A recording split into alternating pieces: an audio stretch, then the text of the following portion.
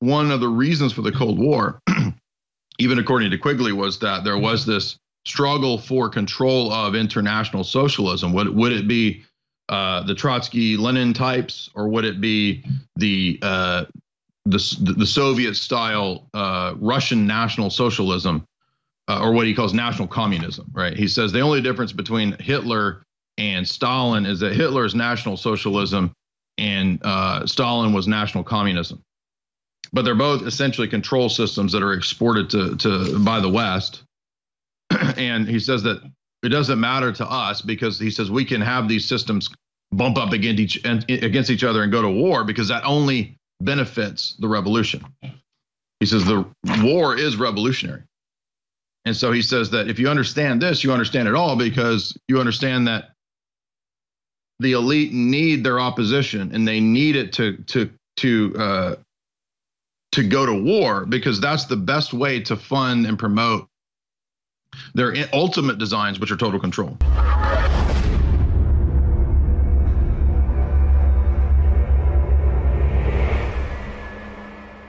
Welcome to the fourth hour. This is your guest host, Jay Dyer, Jay's Analysis. Thank you. I wanted to talk about dialectics and understanding and the manipulation of dialectics. You know, we saw today or yesterday in the recent release of the newest batch of the Twitter files that there's this collusion between NGOs, between private self-appointed authorities, between intelligence agencies, so-called, that are there to really shut down any critique, any dissension.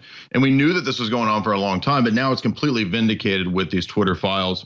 And I think that the key here is to understand that this control system isn't new, and it's something that has existed for a long time. And there's certain ways that the control system works that are so crucial to understand that we often forget. And that is controlled opposition and controlled dialectics. Controlled dialectics is itself an older Marxist idea that actually goes back to ancient Greece and ancient pagan religions. So you've heard me probably talk about Plato's Republic, right? Plato's Republic is about this idea of setting up the perfect utopian city-state. Now, I don't think in Plato's mind he thought he could really set up a utopian city-state, but he thought that you could try to shoot for that with a form of a mix of kind of authoritarianism with the philosopher king at the top, a degree of kind of communitarianism or communism in the middle, and then a large working base at the bottom of the pyramid. And so there's a famous document from the Cold War that harkens back to this, believe it or not, that is kind of forgotten.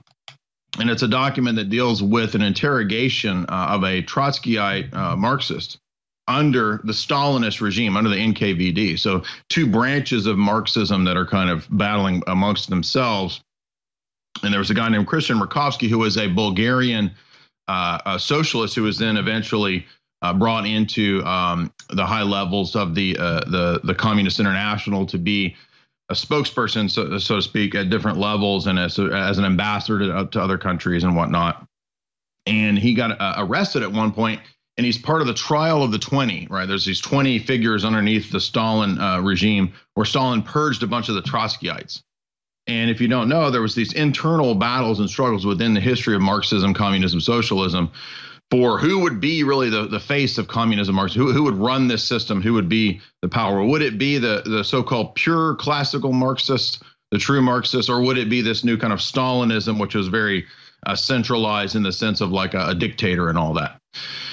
And Stalin realized that the policies of the Bolsheviks, for example, were pretty disastrous. Now, Stalin, I think, was a tyrant and a monster. He was a terrible person, but he realized that these really wild policies of the Bolsheviks that we kind of see in today's Antifa style stuff, that it was totally destructive, that it wouldn't work. So he tried to scale back some of that and have just a total dictatorship. And so as a result of this, there was a lot of former Marxists who were mad at him, right? There was a lot of Trotskyites. There was a lot of Leninists and so forth, Mensheviks, Bolsheviks that were mad at Stalin. So they kind of went to war, and then Stalin purged them. And there's a wild testimony from one of those guys that he interrogated. Don't go anywhere. This is the Alex Jones Show. I'm your host, Jay Dyer.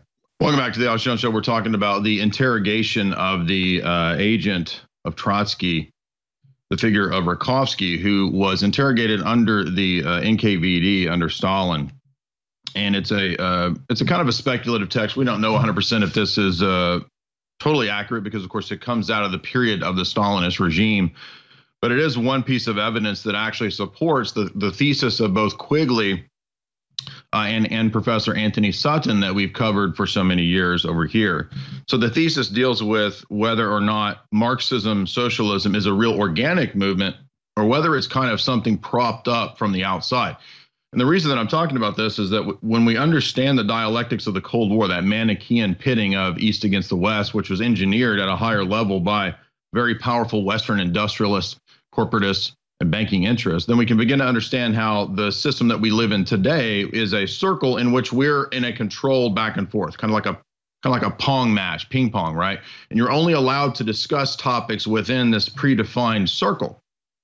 And there's also a text that's pretty well known that's very closely related to this idea, which is the book Fire in the Minds of Men by James Billington. And in Fire in the Minds of Men, it's a treatise on the history of French revolutionary Marxist socialist ideas.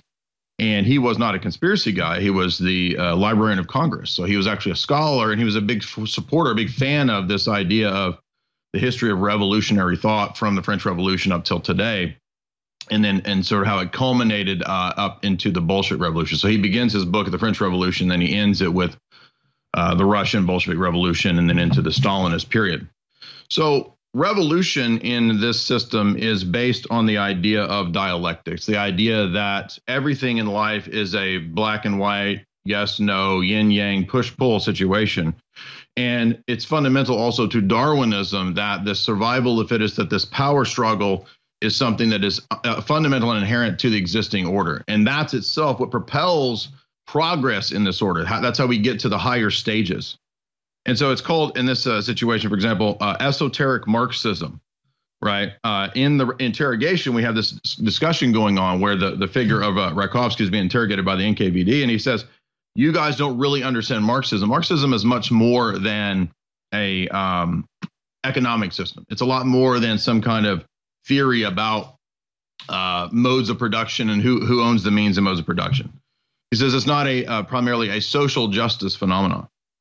This verbiage and this idea might have been used or attached to Marxism over the years, but that's not primarily what it's about. He says, and you guys have corrupted true Marxism, you Stalinists. And he says that we will have the ultimate victory because we know the long game plan. And this really takes the interrogator, the guy named Gabriel, for a bit of a surprise. He says, what do you mean you're going to win in the long run? He says, well, because I know who's really running this. He says, who's really running it? What do you mean? He says, well, you have to understand what Marxism is, what socialism ultimately is. He says, it is not about fixing economic systems and injustices. He says, ultimately, it's a kind of religion.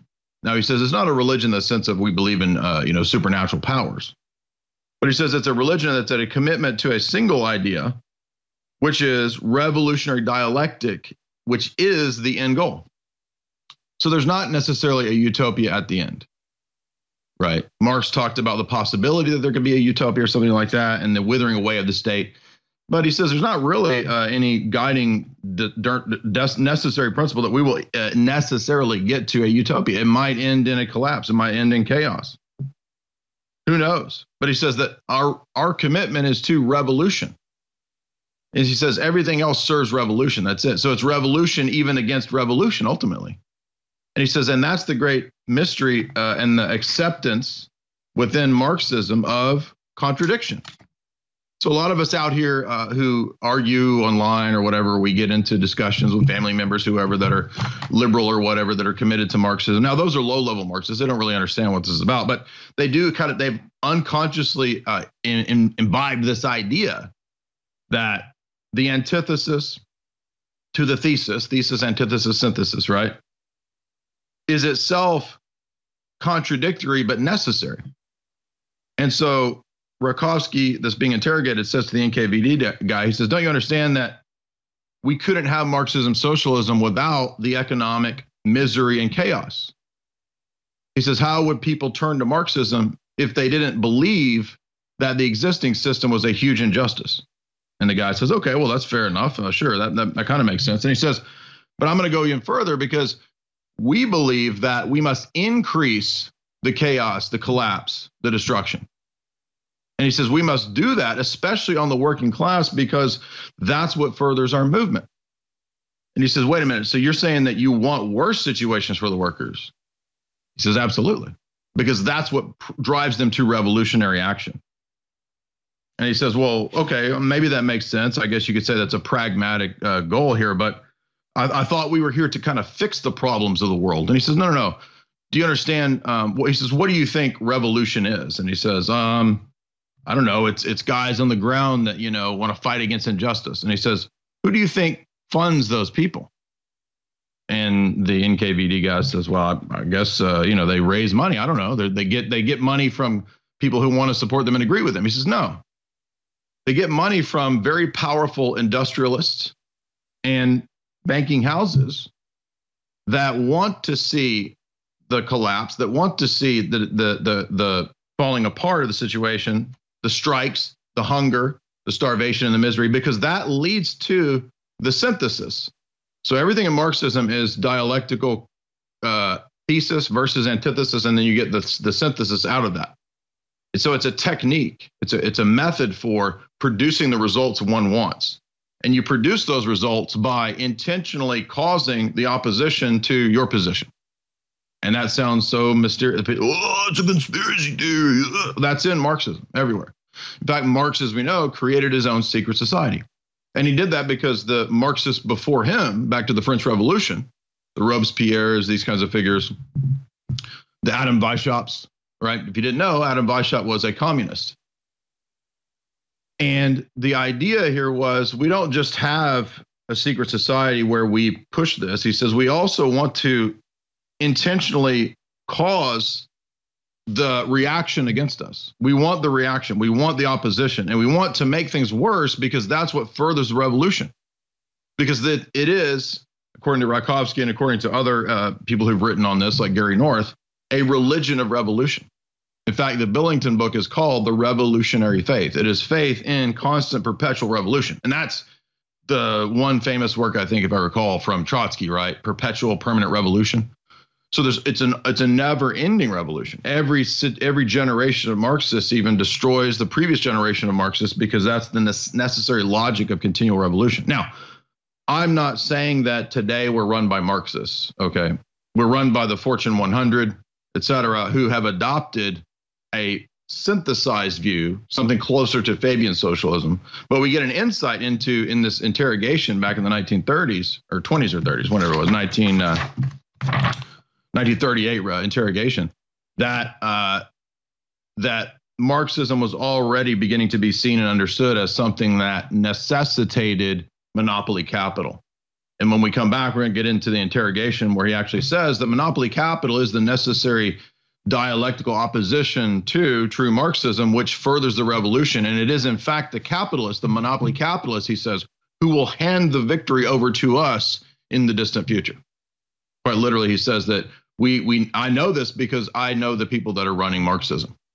Don't go anywhere. This is Alex Jones. I'm your guest host, Jay Dyer of Jay's Analysis.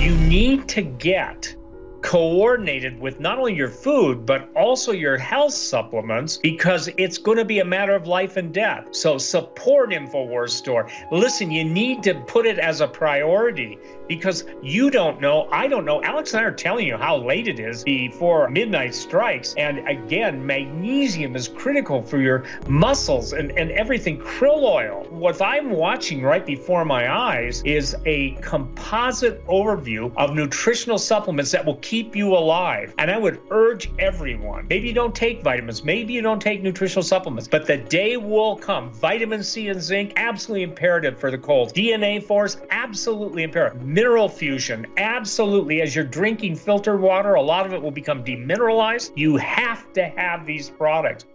Welcome back to the Alex Jones Show. I'm your guest host, Jay Dyer of Jay's Analysis. And so here we see that the contradictions that are evident within Marxism are admitted by alleged high-level Marxist operatives. Now, we know this was a high-level socialist Marxist guy, but whether he was in on the inner party is the claim of Rakovsky himself.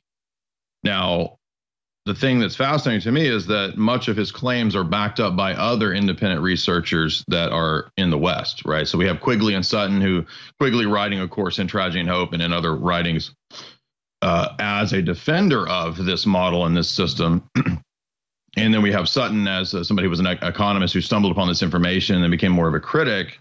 The question is then whether this information is valid. We can't ultimately know in terms of this interrogation, because certainly anything that Stalin lets out is going to be probably amenable to the Stalinist regime, or if the story is true that this kind of leaked, who knows? But Verkhovsky says that really Marxism was run by an international inner clique of people who understood that revolution is a powerful tool for reorganizing and changing and restructuring society.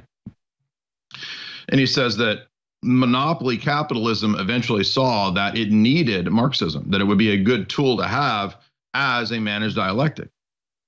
And so his interrogator, the NKVD guy, says, what? That's too crazy. That's insane. There's no way that it's that, quote, conspiratorial, because why would capitalists fund their enemies? And he says, well, they would fund enemies not just to control them, but he says, if you think about it, how is the whole modern world built? And he says it's built on fiat money printing. He says the whole Federal Reserve System, right, which is a creation of the Milner Fabian socialist clique that we've been lecturing through recently. And the NKVD guy says, yeah, maybe that's the case. And he says, well, don't you understand and don't you agree as a Soviet person that international money is, in your view, a problem, right? And he says, yeah, sure, that's what's running the world. That's who funds Tiny Mustache Man, our enemy.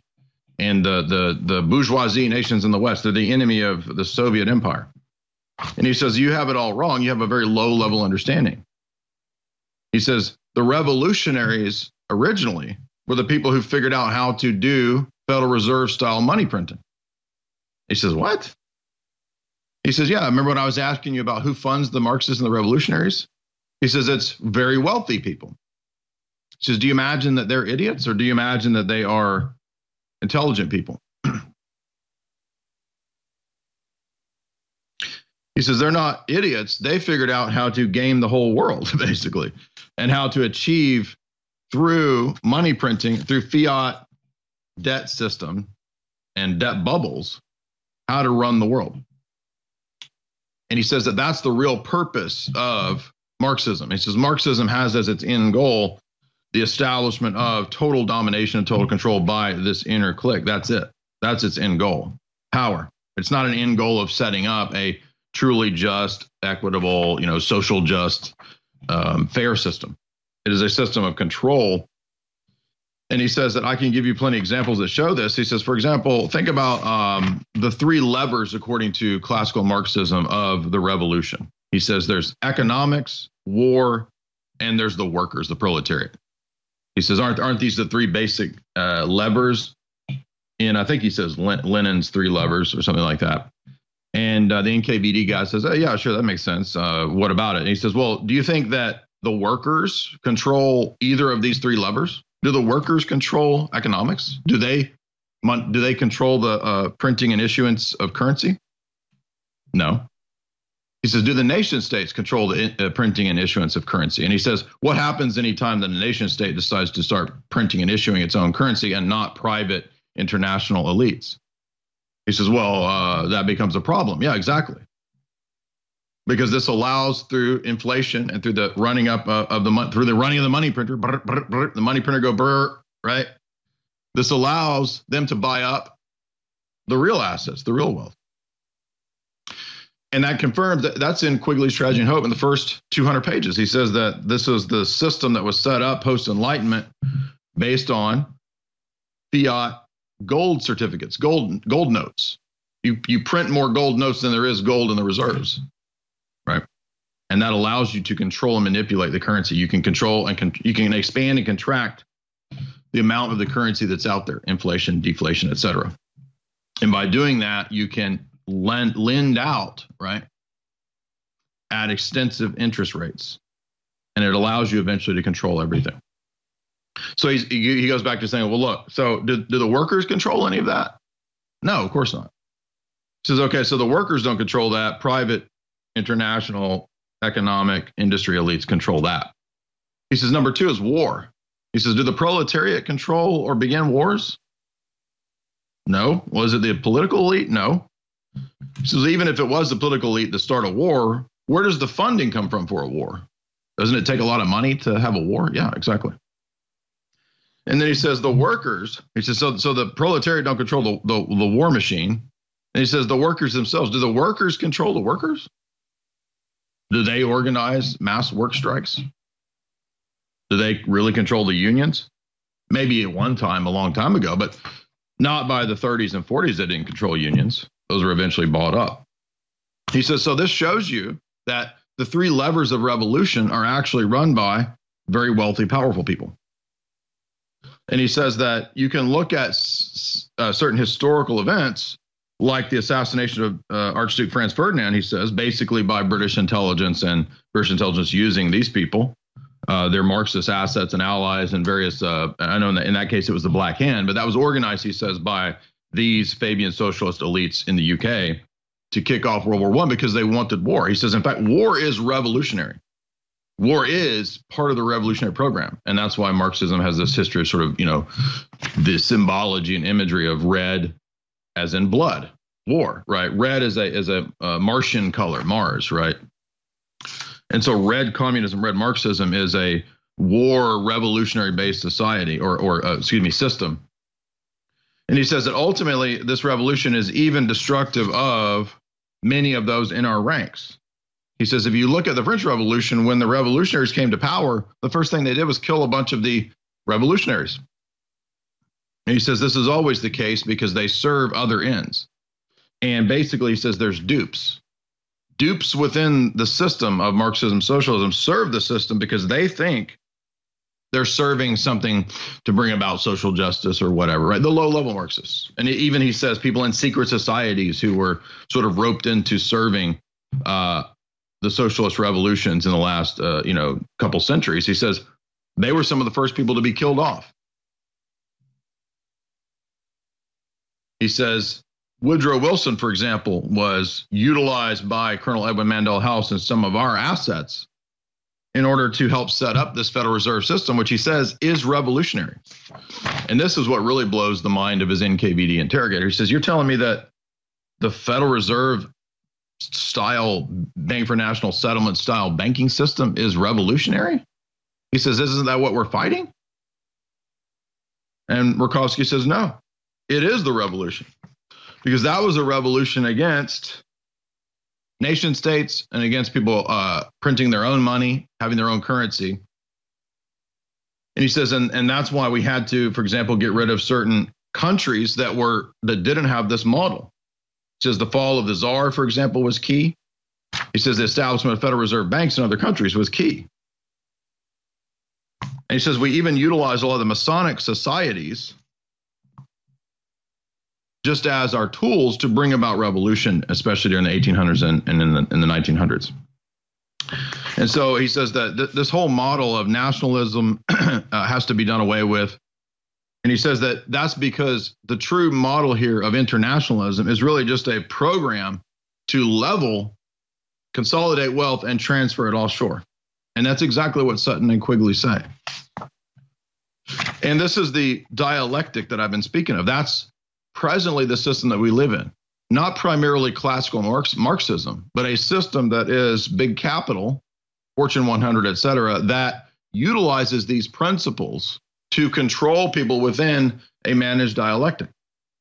And you can't step out of the controlled fake left-right or the controlled conservative versus liberal dialectic because they set the parameters of what's allowed. Don't go anywhere. This is the Alex Jones Show. I'm your guest host.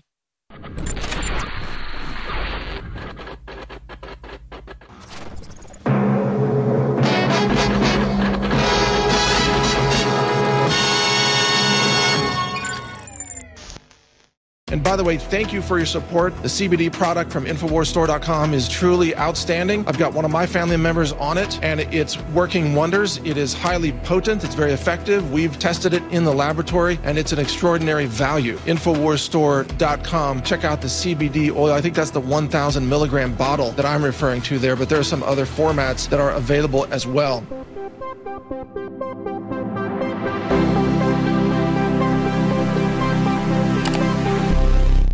Welcome back to the Alex Jones Show. I'm your guest host, Jay Dyer of Jay's Analysis. If we remember back to the time of Plato, if you've heard my Plato lectures, and if you go to my website or my YouTube channel, you can find all my Plato lectures. You can also go to band.video, and if you search my name, you'll find the last 2 years of all the information and lectures that I've done in the last 2 years over there at band.video. We've covered, Plato's Republic in depth, and Plato said that the way the system needs to work is that you have basically an inner secret society that publicly lies and publicly gives out disinformation and false stories, what he called the noble lie amongst other lies. And he says that this is the best way to control the system. And it has to be run this way because that's just the nature of the beast, he says. And so the Marxists and the socialists, when they were forming their early communities in the time of the French Revolution, who, by the way, they got support even at that time from very wealthy, powerful elites, including even the aristocracy and the bourgeoisie. They supported a lot of these revolutionary movements. Even at that time, they consciously adopted the Pythagorean and Platonic secret society model, saying that they would have to hide their designs because their designs are so revolutionary, so wild against the existing order that they would be completely and immediately shut down if they were discovered.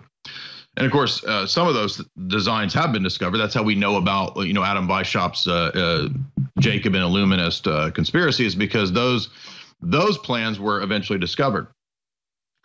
But the same idea, which is a radical feminism, a radical liberty, equality, fraternity doctrine of the Jacobin socialist Marxists, continued on in various secret societies, and we see it pop back up with Marx. We see it pop back up with people like Giuseppe Mazzini. We see it pop back up with people like Antonio Gramsci. But those are just sort of the public faces and pushers of Marxism and socialism, and they are conspirators. And they are involved in a lot of secret societies and machinations and intrigues, but they're not the ones really foisting this system upon the whole world.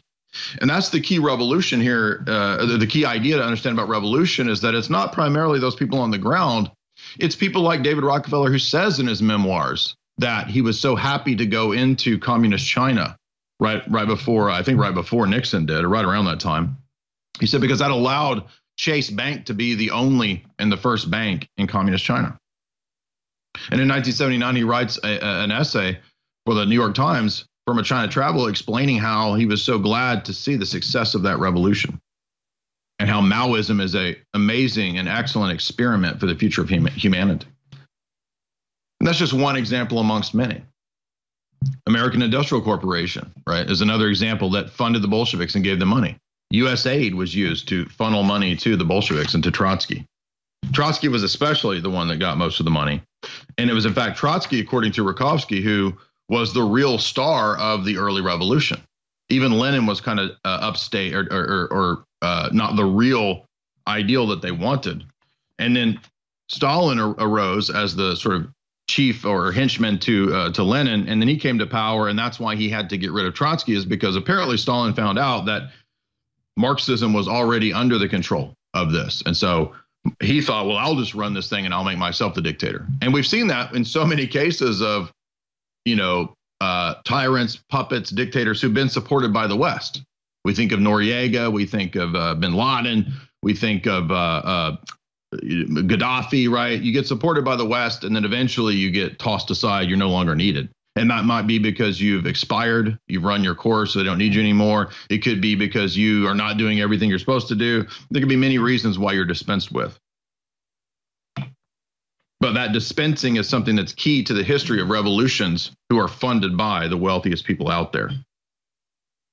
And so this is just really blowing the mind of the NKVD interrogator. He just can't understand this. He senses, though, that it seems to be consistent. It actually makes sense, but he says that it's just really hard to believe that, nobody's really understood. And he's like, oh, it's not nobody that hasn't understood this. He says a lot of people have understood this. And he says that when they do understand it, he says that that's when it's time to, for example, if they're a dictator or a leader that understands it, that's when it's time to dispense with them. He says, for example, the people that I serve, he says these industrialists and these banking elites, he says they set up and promoted Hitler. And the NKVD guy says, what? Why would they promote that guy? That's who we're fighting against in the Soviet Union. And he says they want the war. They want the war against the Soviet Union because ultimately this war exhausts all of these powers and only hands more power to this elite. And he says that we must have our dialectical opponent, tiny mustache man, Hitler. Hitler must be supported. And if you read Quigley, I think it's page 1059 in Tragic Hope, he says that Alan Dulles used to work for the Schroeder Bank, which is the bank that funded Hitler's rise. Schroeder Bank with the Bank of England funded the rise of Hitler. Tragic Hope, page 1059. And that's exactly what Rokowski says. Now, he doesn't say Schroeder Bank, but he just says that the same people behind internationalism are the same people behind Tiny Mustache Man and your revolution, ultimately. And so some people theorize, again, we don't know this is true, it's a lot of speculation, but some people theorize, and actually in Tragic Hope, Quigley says that this is what actually kicks off the Cold War, is that Stalin didn't want the Marshall Plan aid because he thought perhaps that this was an attempt to control and manipulate him. Now, he was helped and propped up as well, right, from the West, and we know that from Sutton's work also. But one of the reasons for the Cold War, even according to Quigley, was that there was this struggle for control of international socialism. Would it be the Trotsky-Lenin types, or would it be the Soviet-style Russian National Socialism, or what he calls national communism? Right? He says the only difference between Hitler and Stalin is that Hitler is National Socialism and Stalin was national communism. But they're both essentially control systems that are exported to by the West. And he says that it doesn't matter to us because he says we can have these systems bump up against each other and go to war because that only benefits the revolution. He says the war is revolutionary. And so he says that if you understand this, you understand it all, because you understand that the elite need their opposition and they need it to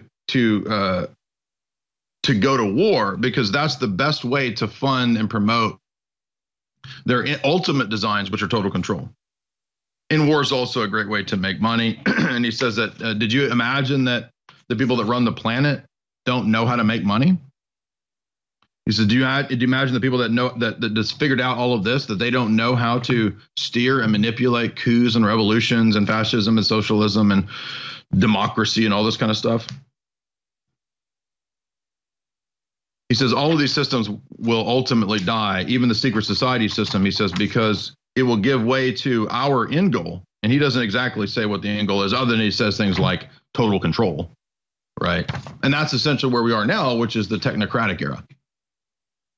And I was thinking as I was reading this that, you know, he locates the essence of the power in this system, not in media or in government, but in the money printing. And if we think about what's going on right now in cryptocurrency, for example, in my view, Bitcoin is the superior form of money. It is ethical money. It actually, if you think about it, solves a lot of these problems. Now, there's nothing that's absolutely perfect in the world, and it's very early in terms of Bitcoin. So Bitcoin is volatile because it's in that early phase. But a lot of things that are new, if you look at the early phases of Amazon stock, it was very volatile. It had collapses before it rose to, you know, high levels of prominence. But you'll notice that whether it's Hillary or whether it's Bill Gates or whether they all talk about how they don't like Bitcoin. If you look at Klaus and the World Economic Forum, he says, oh, I like the things like the Cardano. I like the things like the Solana. We like the things like the Ethereum, because those are all centralized things. And the difference with Bitcoin is that it's not centralized, it's decentralized, and it's based on math. You can't inflate it. It has a limited supply. Only 21 million ever will be printed. Or minted, or mined, you should say. Printed or minted in the sense of comparing it to the older system. So, I mean, doesn't that kind of show that if you understand that, and if you go listen to the lectures and the talks of Michael Saylor, for example, the MicroStrategies CEO, who really invested everything he had, and even took out loans to go into Bitcoin so heavily, billions of dollars into Bitcoin. You know, he goes into the depths of of discussing this, explaining how this system of energy storage, money is really just a way to store energy over time. he says that that's the great innovation of Bitcoin, is that it solves and it goes against what this system represents. This system represents a manipulation and control mechanism where a centralized private elite group can inflate or deflate or destroy your currency at will.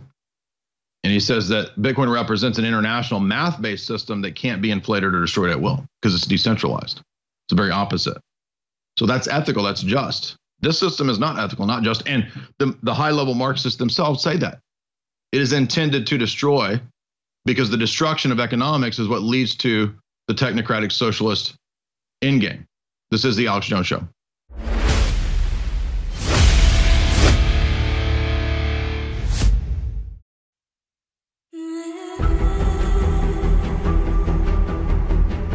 So you've seen on this show just today bombshell after bombshell after bombshell that will affect the world for the better, and that's putting the tyrants on their heels. But we can't do it without your support. I just did 2 hours. I did plug in the first hour. I just did 2 hours and did not do one plug. You tune into all the rest of the talk radio, because I get it. Nobody listens to the ads. They're plugging in the segment, out of the segment. The start of the segment, out of the segment. I can't do that. Our money problems would be over if I just did that. We have sponsors lined up out the ass, but I cannot stand to do it. I just want to sell supplements and books and films at InfoWarsStore.com that empower you, that enrich your mind, that inform you, and that keep us on air. So, less than 1% of listeners actually buy products. Most listeners do share the articles and videos. That's why we're so successful. You're the reason we're successful. Not just the great guests, not just the great analysis. But I can't do it without you. So I need those that have been on the fence for whatever reason to go get the best CBD oil you're going to find out there for the price. It's the highest grade at less than 50% off what anybody else sells it for. To go get our Nitric Boost. It's so good for your heart and your blood and your whole cardiovascular system. To get our great prebiotics, sold out for over a year, finally back in stock, 40% off. Or the Ultimate Bone Broth, sold out for over 2 years with supply chain breakdowns, now finally back in stock. And the vitamin D3 gummies and the Sleep Aid Knockout, and so many other great products like Down and Out, and the new turmeric toothpaste that is full of vitamins and minerals and tea tree oil and highest quality iodine, not just the turmeric. So good for your gums, so good for your cells, so good to rejuvenate your body. InfoWarsStore.com is the coordinates to get great products and know at this critical time you are fighting against the tyrants. InfoWarsStore.com or 888-253-3139. We are barely in the black. I humbly appreciate your support, and I'm asking those of you that have supported to support again, get great products at the same time, and I'm asking those of you on the fence to take action now at InfoWarsStore.com. It's a win-win situation. Only way you lose is not taking action. You make a straight donation as well on the site, InfoWarsStore.com.